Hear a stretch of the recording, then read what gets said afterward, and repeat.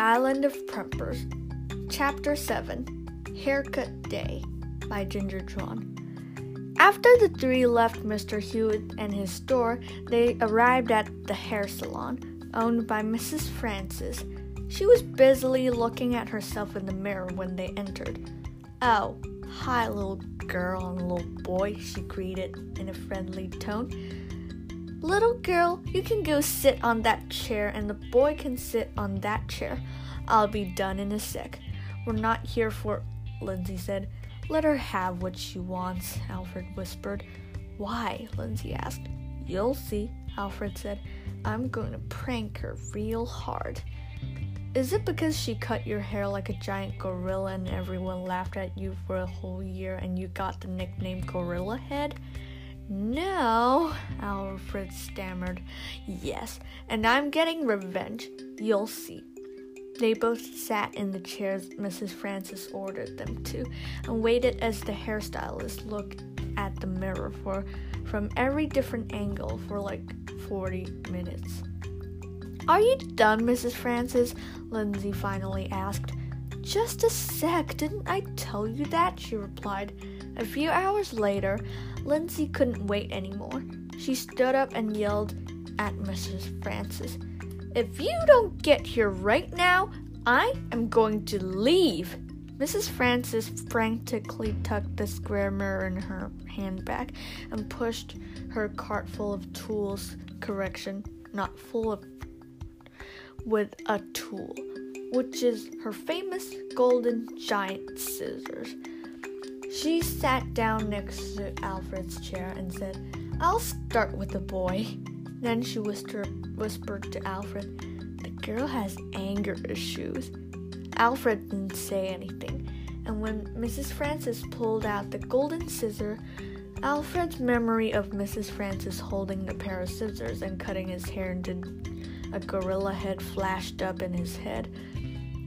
He calmed himself down, and right at the moment when the woman was cutting the first bunch of hair, he turned around and said, "Can I have a look at those scissors?" Mrs. Francis was startled for a moment. "Why should I let you?" she asked. "I'm evil too," Alfred whispered in her ear.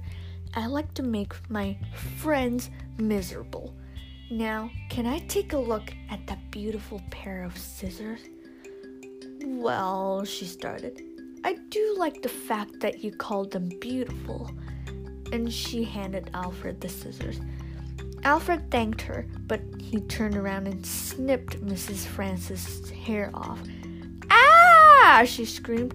"My hair! My beautiful hair!" Alfred kept snipping away. He didn't really know how to cut somebody's hair, so he decided to make Mrs. Francis' hair like a giant gorilla. After he was done and Mrs. Francis looked in the mirror, she screamed the loudest and shrillest and longest scream in the whole universe history. She screamed for exactly 12 minutes and 53.8 seconds. That was really long. "That's all right," she said when she was done screaming. "I'll just go get some hair extensions." "Oh, right," Lindsay said, picking up a bunch of hair on the floor. "Your hair is right there." "Or is it?" "What do you mean?" she asked. "They're right there on the floor." "Puddles, there's food for you," Alfred shouted. The Puddles came trotting in, and she gobbled up the hair on the ground in no time flat. Mrs. Francis, who now looked like a giant screaming gorilla, tried to fight the giraffe for her hair, but Puddles would do anything for food, so she lost. "You're going to pay for this," she screamed. "I am going to make you pay. Pay!" "You're not," Lindsay said, "because goodbye." No, I'm not done with you yet. You wait and see, I will get revenge," the woman shouted and shouted. "Actually, that thing I did there was revenge," Alfred stopped to say. "For what?" Mrs. Francis asked. "You cut my hair like a giant gorilla a few years ago," he replied. "That's how I got the idea to cut yours like a gorilla." "How did you know gorillas exist?" she asked again. "I thought Mr. Barnett doesn't allow you children to look at the animals." "Oh, so gorillas are animals," Lindsay said. "I thought they were some kind of vegetable." "I thought they were some kind of tree," Alfred said. "So you guys don't know what a gorilla is," Mrs. Francis said. "Us grown-ups are so mean."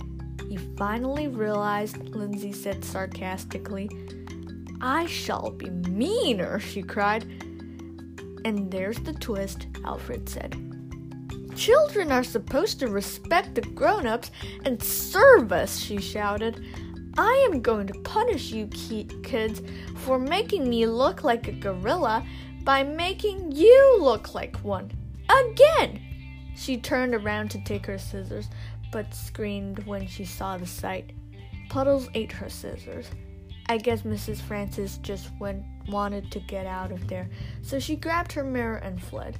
But Puddles saw the shiny thing in her hands, and she stretched her head and grabbed the mirror with her tongue. Mrs. Francis pulled and pulled, but she was no match for a giraffe who had eaten a smartsberry and some stretchy berries. Puddles flung the mirror in the air and fell into her mouth. Crunch, crunch, crunch. Mrs. Francis watched in terror as she chewed, and when the mirror disappeared into Puddles' tummy, she just collapsed. "Is this really what she deserves?" Alfred asked his sister. "I guess so," Lindsay replied.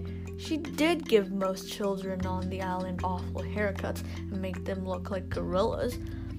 "At least we learned something today," Alfred said. "I finally know what a gorilla is." "Yeah, that is very impressive," Lindsay said. "I bet out of all the kids on this island, only you and me know what a gorilla is."